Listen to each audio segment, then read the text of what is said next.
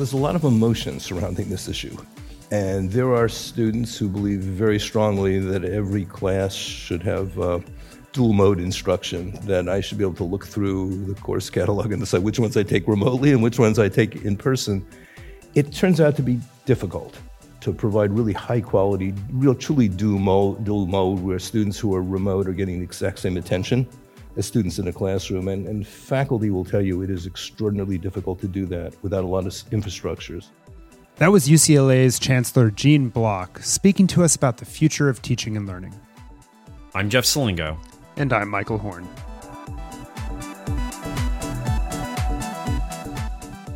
This episode is part of the Future U Campus Tour, which is made possible thanks to the exclusive support of Salesforce.org.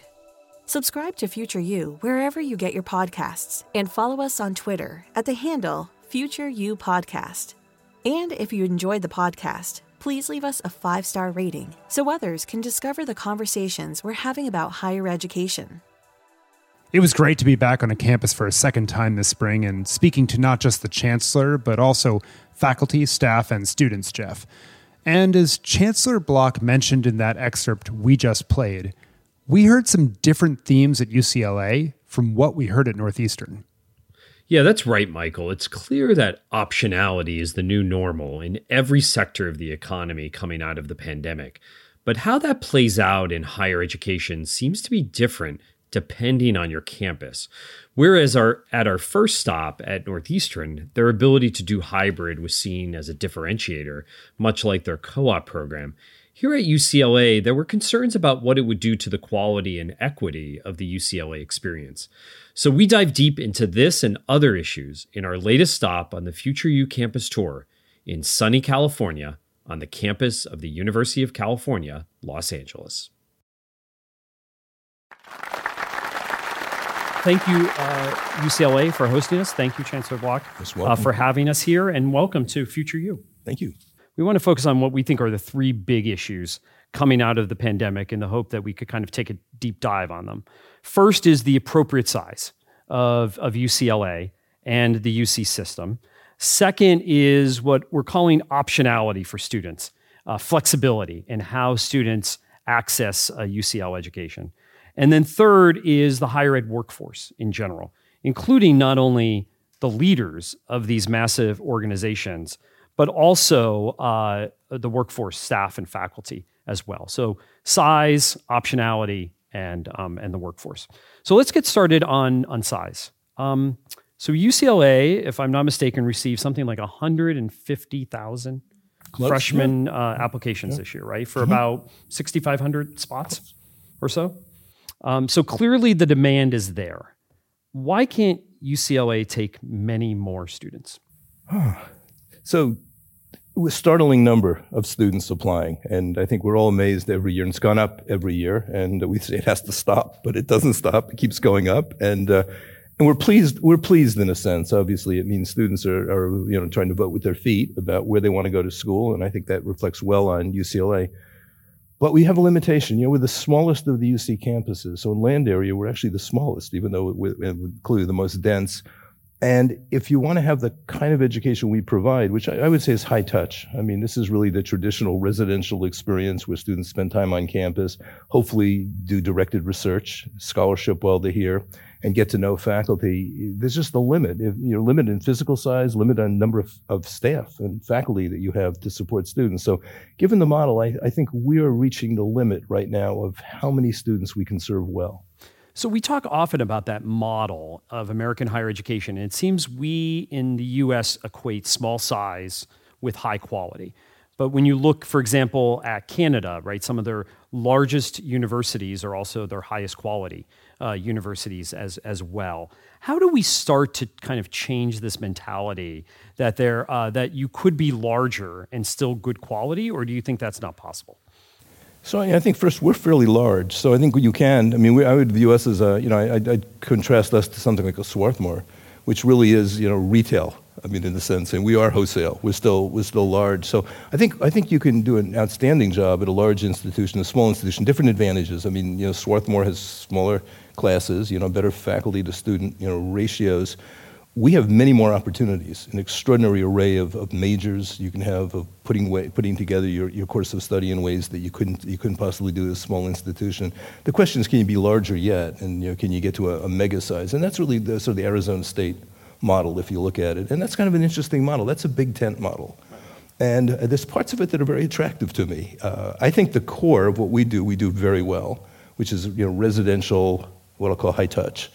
But there is a way to think of this as a sort of an onion with different layers, and I think that's the way Arizona State and Michael Crow begins to think about it. And this outer layer is a different kind of education. It's going to be probably mostly virtual, and it has different characteristics.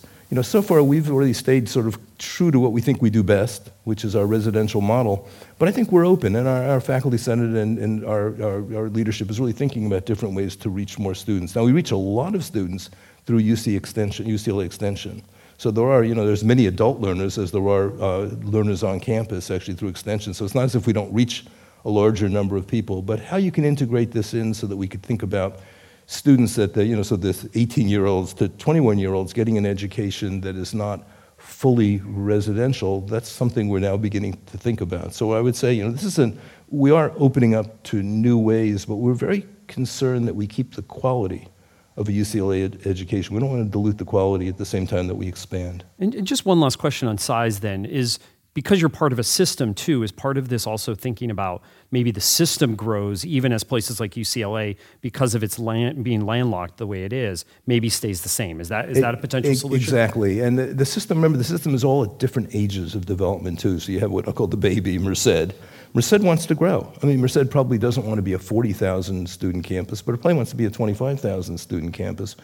I think Riverside has potential to grow and has land, and Davis has some capacity to grow. So I think you can grow this system and maybe even eventually think about additional campuses of the UC system. But right now, take the existing campuses and fill them out, and you could accommodate quite a few more students.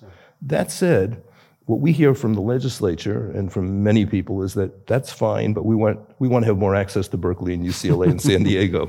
So no one's satisfied with just growing other campuses. They say, that's great, talk to the hand, I want to come here. Right.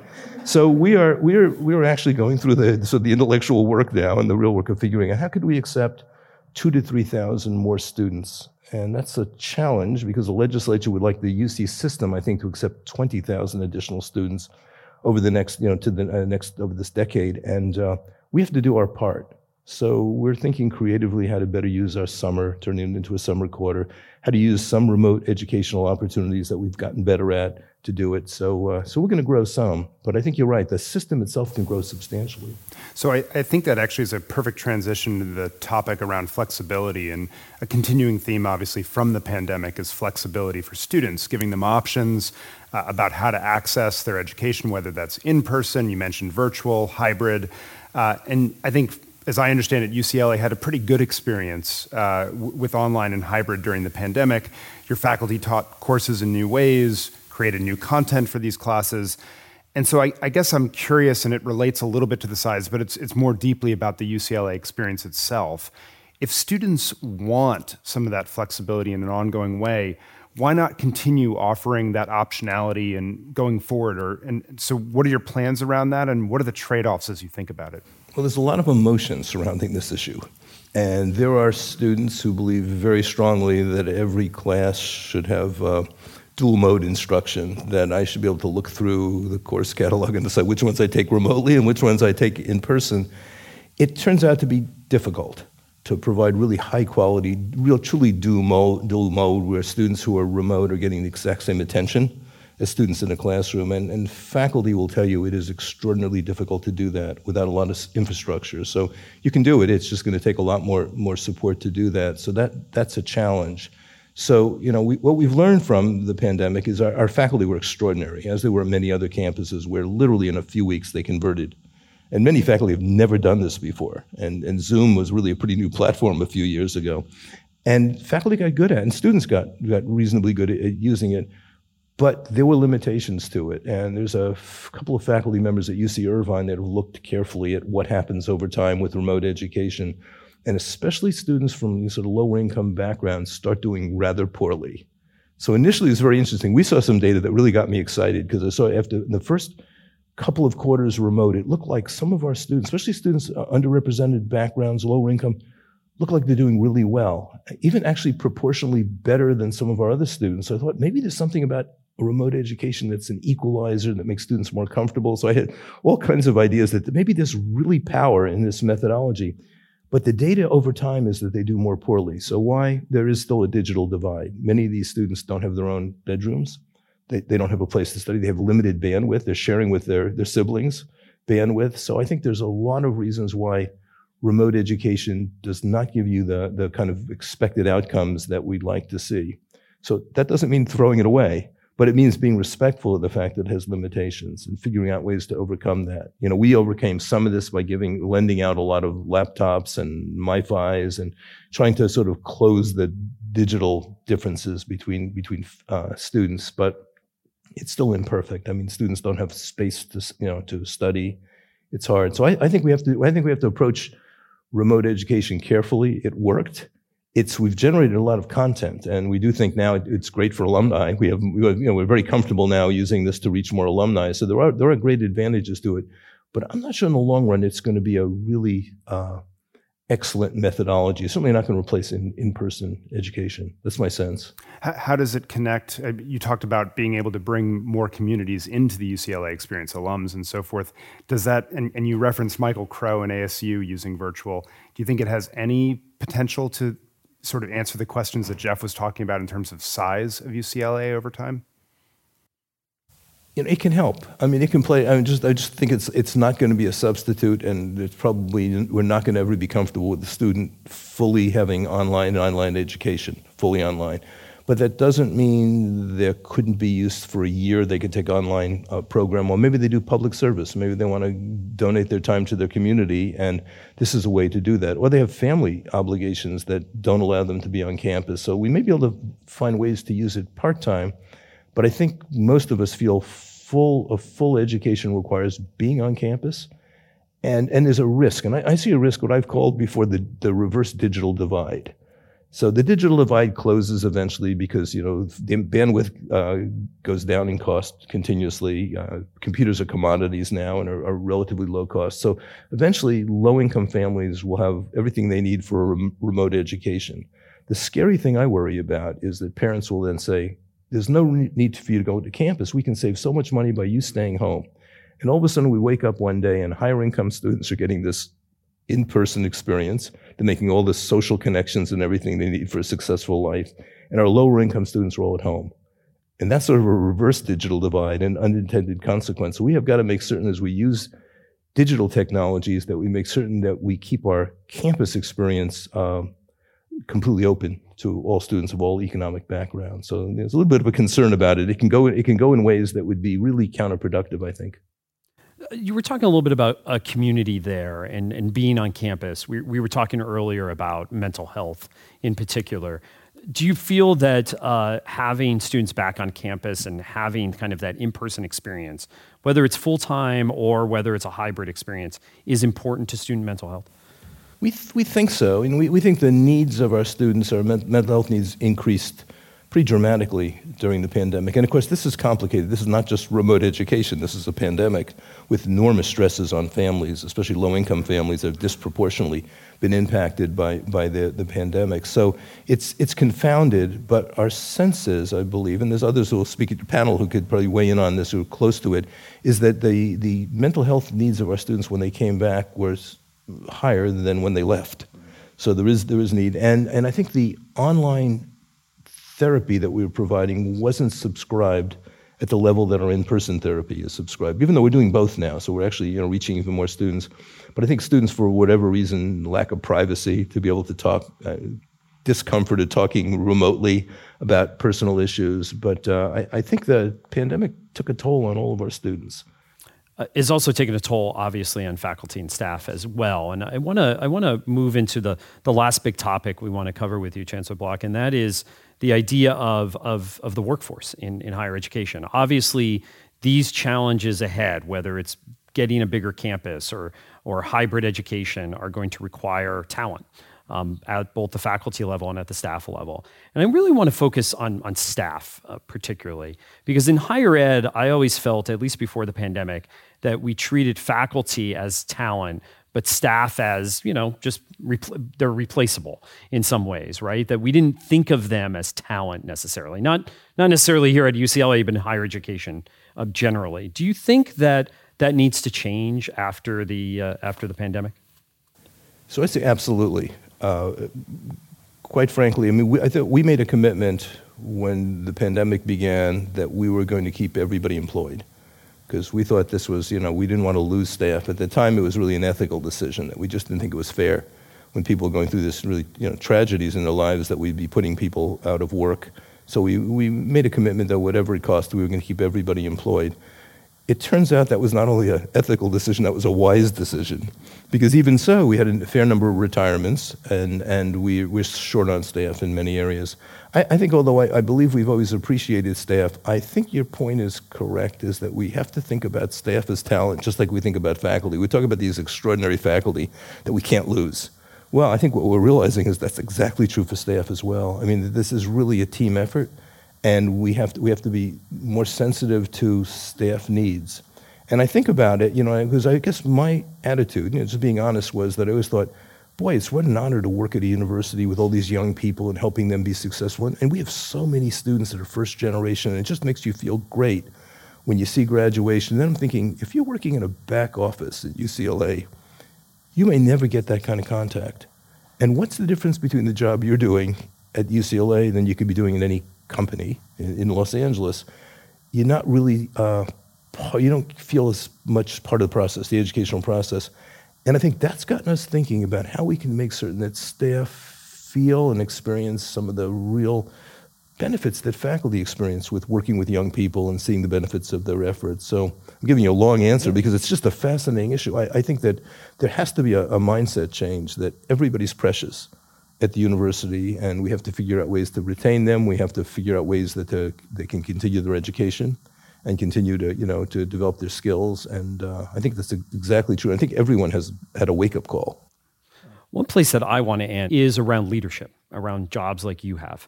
We're seeing a lot of presidents leave during the pandemic. There's a lot of concern about essentially not only training the next generation of leadership, and not presidents, provosts, other vice presidents, but let's focus on the presidency in particular.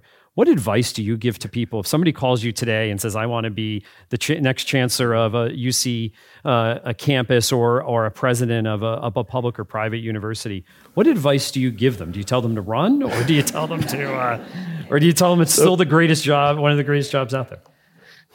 At graduation time, it's the greatest job. I mean, when you see families and you're the first in their family to graduate, it's the best job in the world. And families are over the moon about their children, graduating. So I think, but you have to go into this with your eyes open. You have to breathe slowly. And I think the tensions on campus are greater than ever before. People are coming back fragile. And that leads to, lots of intemperate behavior in some cases. And just you just have to have more compassion. I mean, I think the whole campus, we had an evening last night, which was really about remembrance and compassion. And I think we just have to be more. We have to understand this is a difficult time. As far as leadership, I still think these are really great positions to have. I think that being at a place that's just a enormous opportunity for your own intellectual growth, and to make a difference with young people's lives is so rewarding. I would not tell anyone not to do it. But you have to have your eyes open that it is going to be more challenging. So is there a skill that a president today needs that maybe 10, 15, 20 years ago they didn't need necessarily, or a skill that's become more important? I think you have to listen more. I mean, I really think you have to listen more. I think everybody wants to be heard. We had a sit-in on campus in our hallway in our building, and a lot of it came down to listening. And students want to be heard, and especially students that don't get heard so often. Small groups of students that feel they're not being listened to. So I'd say probably a willingness to really listen and truly listen. I mean, and take advice is more important than ever before. I'm curious, just staying on that theme, you mentioned the fragility that a lot students, faculty, staff all have right now. Do you think that's going to stay with campuses for the foreseeable future, or do you think it's something that may recede the further we get out from this moment in time? I think there's some more, permanent's a strong word, but I think there's going to be some long duration changes in people's attitudes. I think that probably happened after the 1918 pandemic too, and it affected my family actually. My father lost his oldest brother, and I think it affected the family. And I think these pandemics do have long-lasting effects, and they're going to have long-lasting effects on the institution as well. But the pandemic, we don't even really know whether it's over, right, or it's going to recede in the next year or not. This is really an uncertain time. So I think for certainly for the next few years, it's going to be very challenging. Thank you. Thank you.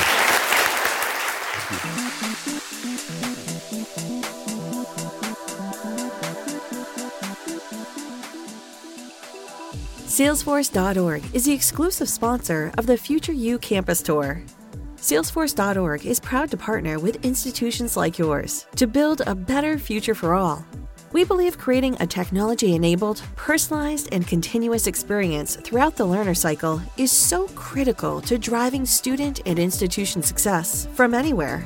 Learn more at salesforce.org/highered.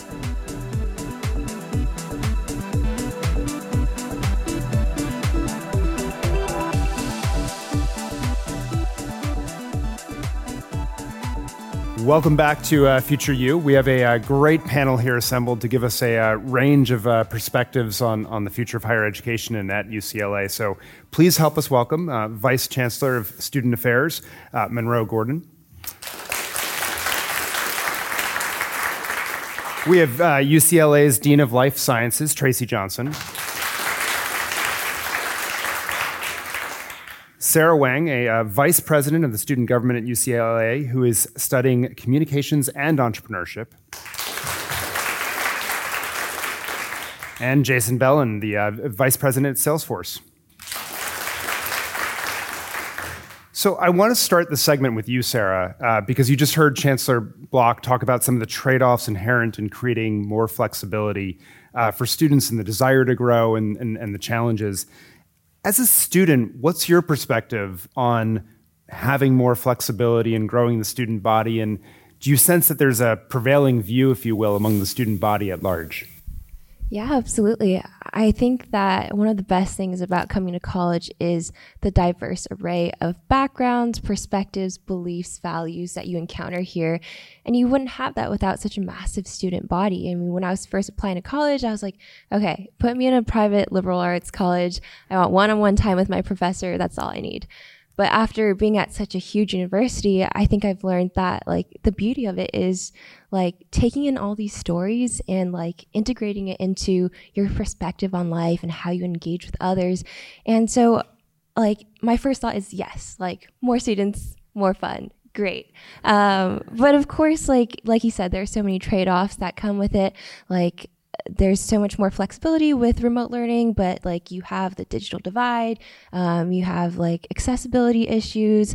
And so I think we have to be very cautious as we think about how we expand to make sure these underrepresented communities are not left behind in the process and that we preserve the quality of education.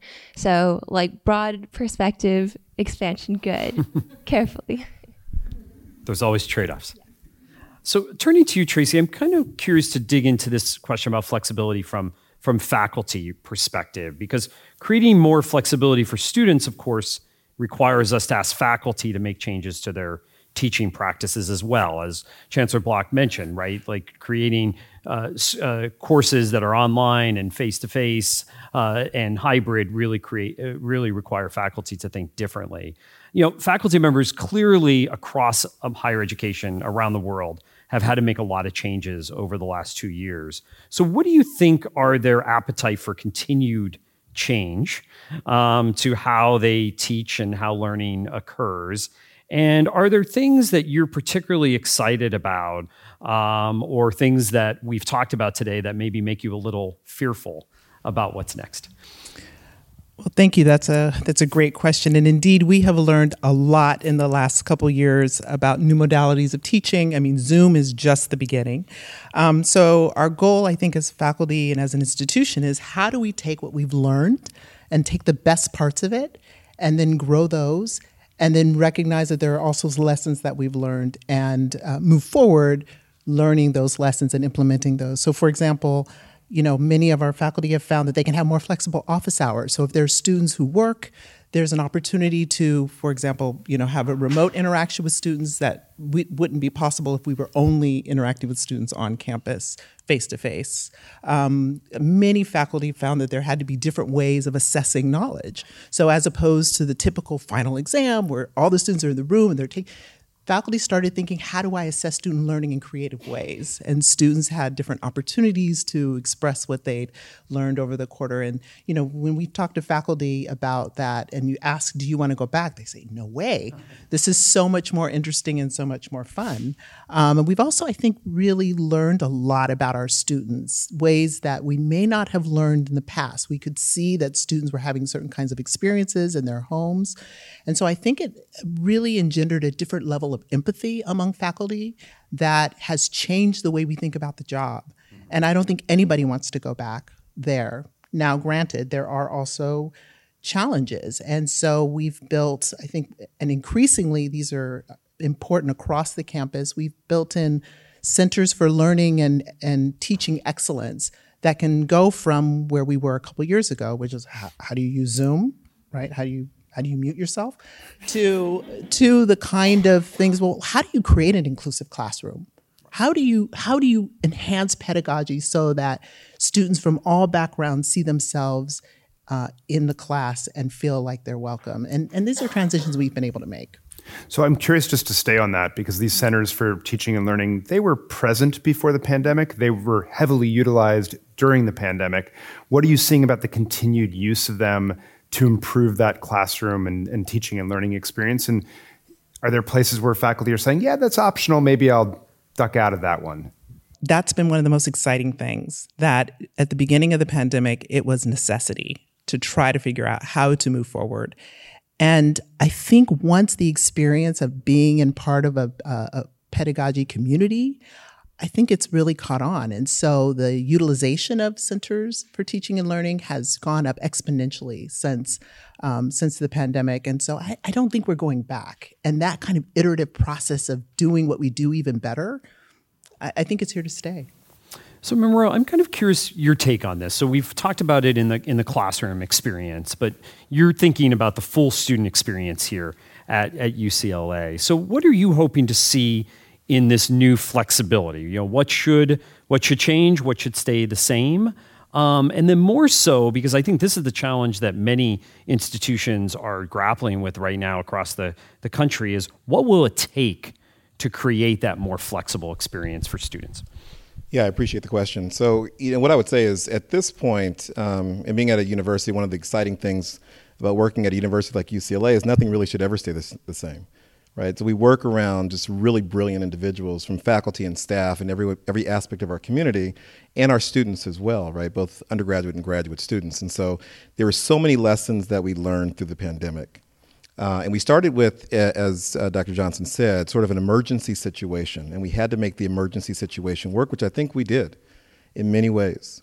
But we also learned that as we move to a time now where we have a little bit more flexibility in thinking about what does this mean longer term for us, we shouldn't be thinking necessarily in an emergency situation anymore. Now we really should be thinking very specifically about the various student populations at UCLA. The one thing I say is that a positive student experience is something that every single student deserves. And so as we think about flexibility as we move forward, it's really important that we're not taking broad swaths of information, but we're really looking very specifically at our student groups. The one thing I would say, as I said earlier, nothing should stay the same. One thing that I would say, though, that clearly will continue to change is the ways in which we go about socializing students and the opportunities that students have to socialize. We say that every single student, before they're even admitted to UCLA, is a Bruin for life. And so we have to think about that socialization through the entire span of their lives, right? Not only before they get here, while they're here, and certainly after they graduate. And so how we socialize is going to be very important, and a lot of that will go to how do we think about our individual students, individual student groups, and what makes the most sense for them. So Jason, I want to turn to you then, because you're seeing a lot of different arrangements across the country, right? You have a bird's eye view, if you will, from your vantage point at Salesforce. And in your view, Are there principles, both that you're hearing here, but that you're seeing more generally, that we can, generalize about what campuses are doing right to create that flexible and robust student experience? And where, importantly, do you see room for improvement?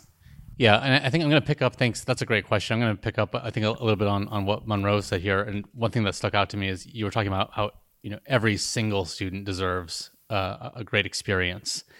And I locked in on the word single there, in that we have to be prescriptive down to the individual and their journey and what's happening in their lives, and how we can engage the amazing staff that was talked about earlier, faculty, to make sure that students are surrounded with the support that they need that will get them through whatever difficult moment that they're having, so that they can certainly graduate, but then be a student for life.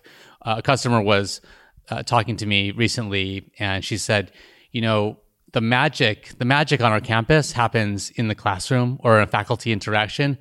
And that's awesome. We love that. That's why we're here. That's why we love this campus experience. But most of the moments on campus do not happen in a classroom or even on this campus. Right. They happen on our website, or they happen when students are trying to do something else.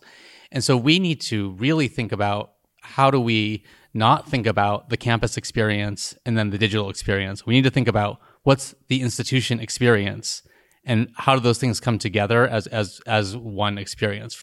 I want to flip this around and talk a little bit about where we ended with Chancellor Block, and that's around the employee experience, because it's clear that we're seeing, across industries, kind of the Great Resignation, people thinking about what they want to do with their jobs. They want more flexibility with their jobs. Some employers are happy to offer that flexibility, others less so. And you heard Chancellor Block talk a little bit about this, right? How do we create kind of this workplace culture? So Monroe, let's start with you on this. So what are you hearing from staff and faculty at UCLA? And what are some of the things that UCLA is trying to do to create a better employee experience coming out of the pandemic? Well, very good question. I mean, I would probably connect what we were just talking about to some extent from a student experience as well. I think one of the things that is clear for us is that we really have to think about all of our staff, and I'll stay with staff, being an individual who oversees an area with 1,100 FTE.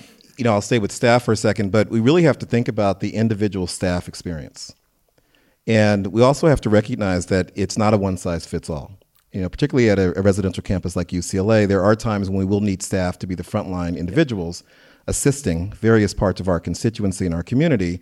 And there are other times when we'll have staff who will have the opportunity to do other things from a flexible perspective. I think, though, that regardless of where staff are situated in particular employment, what's important is that every staff feel as though their experience is important. And that has been highlighted throughout this pandemic, and certainly where we are today. As we talk about things like the Great Resignation, really what I think about when that happens is just opportunity that exists for staff as they're going different places. And so then the question for us is, how do we create those opportunities individually for our staff? And it really has placed a very, very bright spotlight on how we go about making sure staff understand the benefits of the institution. And it's not just about being at UCLA, but it's very specific about the various things that we're asking them to do. And so, I'd love to say that we're doing this perfectly. I'd be a complete and utter liar to say that.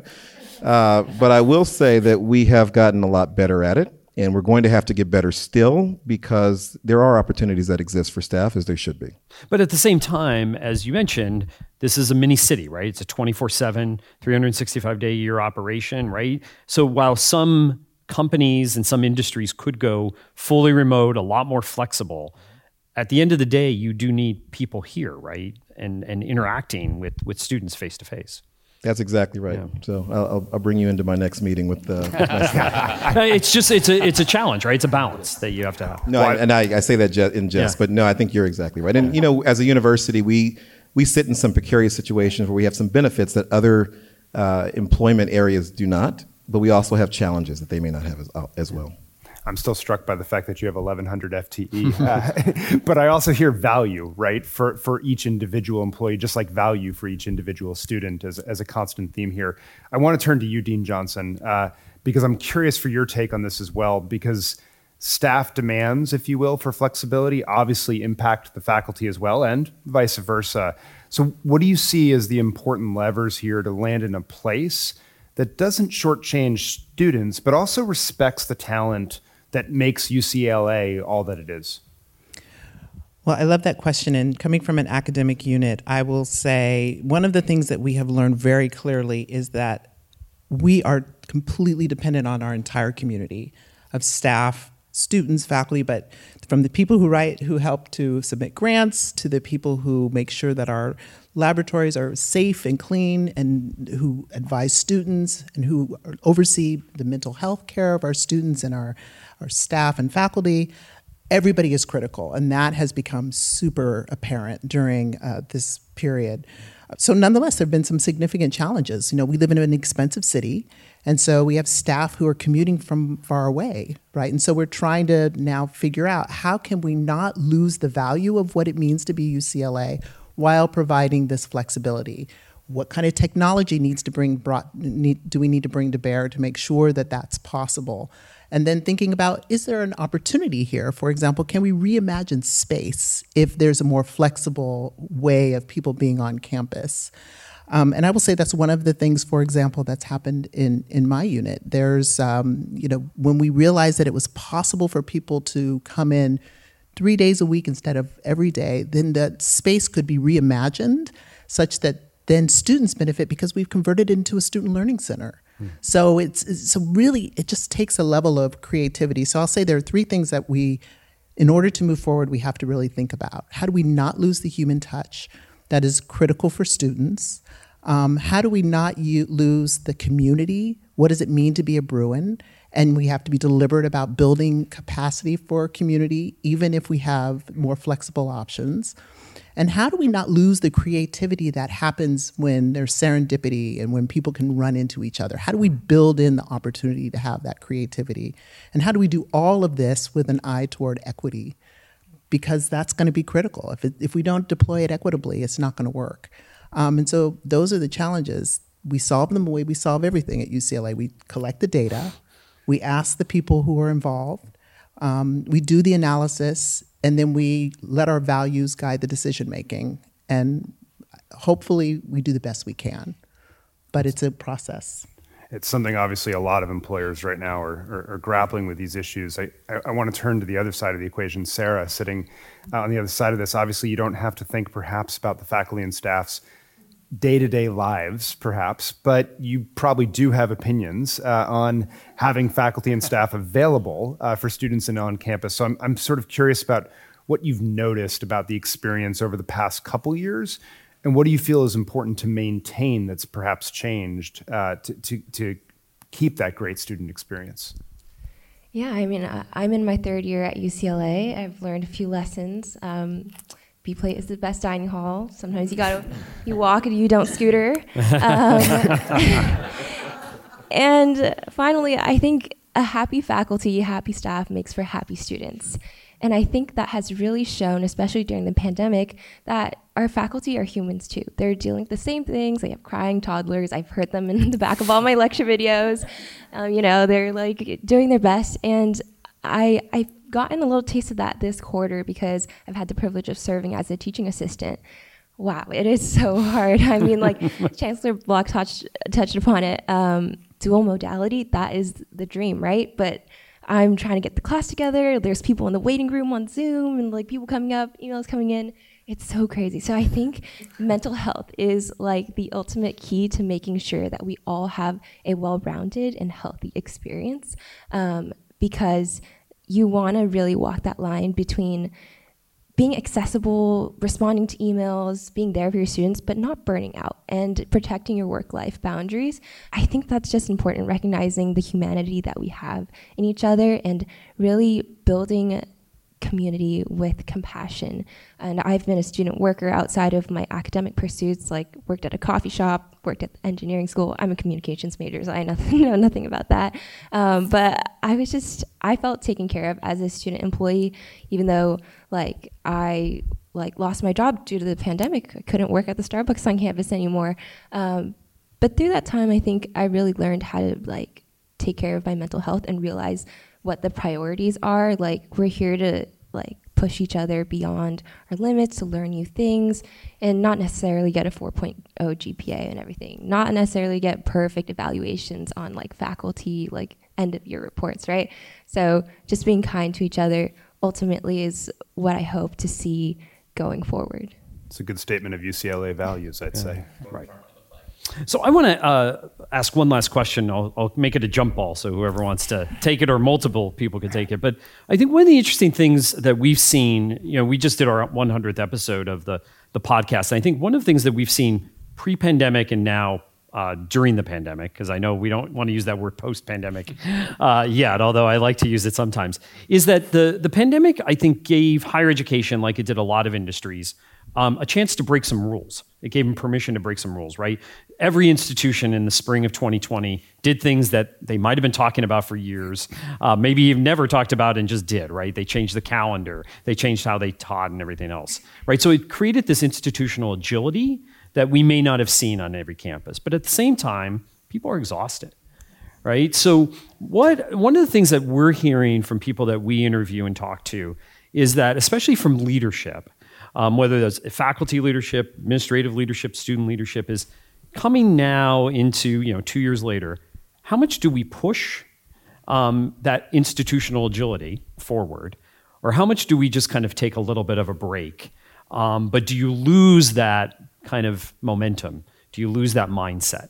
That's a tough balance. And so I'm just kind of curious about how you're thinking about that, because I think in the institutional leaders we're talking with, there are some people who are saying, put that foot on the gas pedal and let's keep going, and others who say, you know what, people need a little bit of a break here.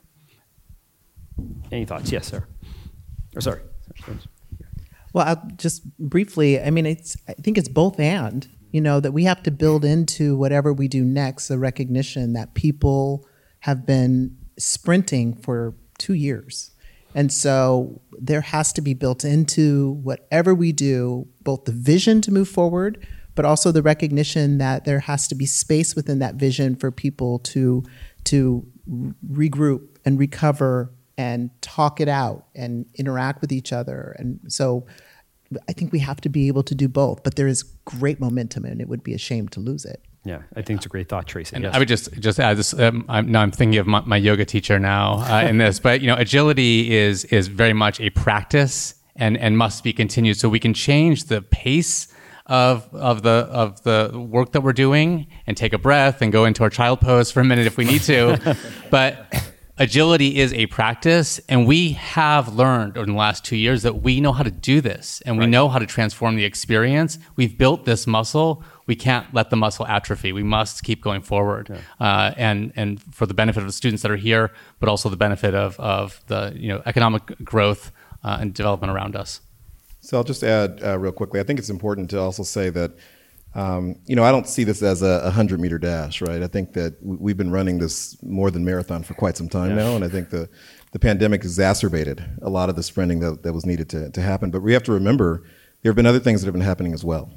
As we've seen a lot of things happen within our world over the last couple of years that really have weighed very heavily on all members of our constituency and our community. And so I do think it's both, doing both, as my colleagues have said. I also think, though, it's attaching and connecting the agility with the principles of the institution. And the one thing that I think has come out of this time period of the pandemic is a change of our principles to ensure that we're looking at the individual needs of members of our community. And so I think as long as that agility is connected to ensuring that every member matters, every member's perspective matters, and we're really thinking about their experience, then I think that agility is actually something that we can continue. If we don't connect that principle of ensuring that people are able to, from a mental health perspective and otherwise, move forward, it really doesn't matter what other things we're going to try to do. So I think first, let's all thank them for a terrific conversation. Closing thoughts? Jeff, before we fully wrap up, I do want to put you on the hot seat and ask if you have any insights that you take away from both this conversation and our first interview. Yeah, so Michael, I think there are two things that really fascinated me. And Tracy, I didn't get the four things you said, but you said, we're going to do this like we make every decision at UCLA. You started with data and you end it with values. I can't remember what the middle two were off the top of my head, but I thought it was interesting, right? That you start with data. Right? Because I think everybody in higher ed says, well, this is what's happening with students, or this is what we think should happen. And they come to that discussion with their own set of data. And I think that one of the things at institutions is that we have to have a common set of facts. I mean, this is an issue I think is in larger society as well, right? That we need to deal with a common set of facts and then figure out the strategy and approaches from there. But at the end of the day, whatever decisions you make have to be rooted in your values as an institution, because that's what you have, right? This is a mission-driven. Higher education is not driven by profit, right? It's driven by its mission to serve society as a whole, students, research, whatever it might be, right? Everybody has a different mission, obviously, within higher education, which makes, I think, our system so great. So that's one thing that struck me. And then in our earlier conversation with the chancellor, I was really struck by this idea of how we think about size, and that there are ways of thinking differently, for example, about the academic calendar, right? So we talked, is there a different way to use, Chancellor Block made a quick reference to it, but I know we talked to him earlier about this, about thinking about the summer, for example. Are there other ways, and this is one of the rules that I think we broke in higher education during the pandemic. We started to think about the calendar in different ways. Could there be a low residency option, for example? Could we use summer internships and co-ops in different ways, right? So I think that one of the things that coming out of the pandemic that we learned to break these rules, and could we continue to do that in order to reach more students, especially at places like this. I mean, the thing now in higher ed is that we really have kind of a divide between the haves and have-nots, right? UCLA got 150,000 applications. Meanwhile, there are hundreds of institutions out there desperate for applications, right? So how do we kind of help balance that out in some way? Michael, any thoughts on your end? I'll go to a trio of thoughts, I guess, to end us here. The first one is on this point around talent and faculty and staff. And we heard a number of perspectives on it. When the chancellor was talking, I was struck by something that someone told me a long time ago, which is sort of the sense that, you get to do great work, and therefore you'll settle, if you will, for other things that are maybe less than.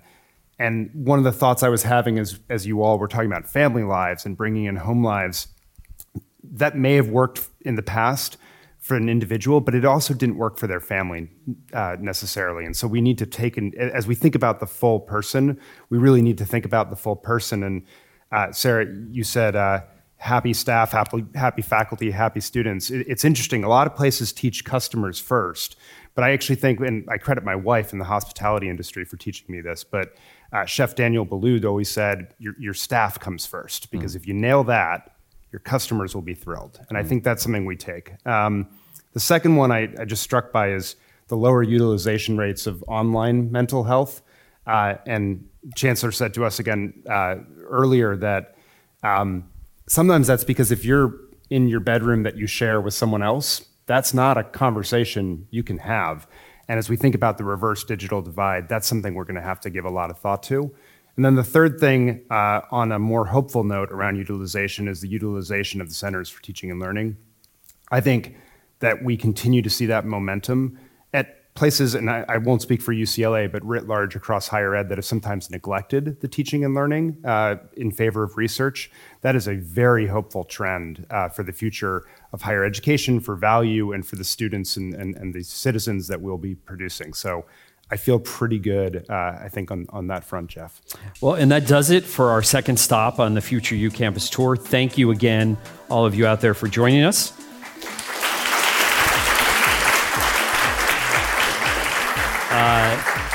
Thank you to Salesforce.org for their generous support of this tour, and to UCLA, and particularly you, Chancellor Block, for being such gracious hosts in putting this on today.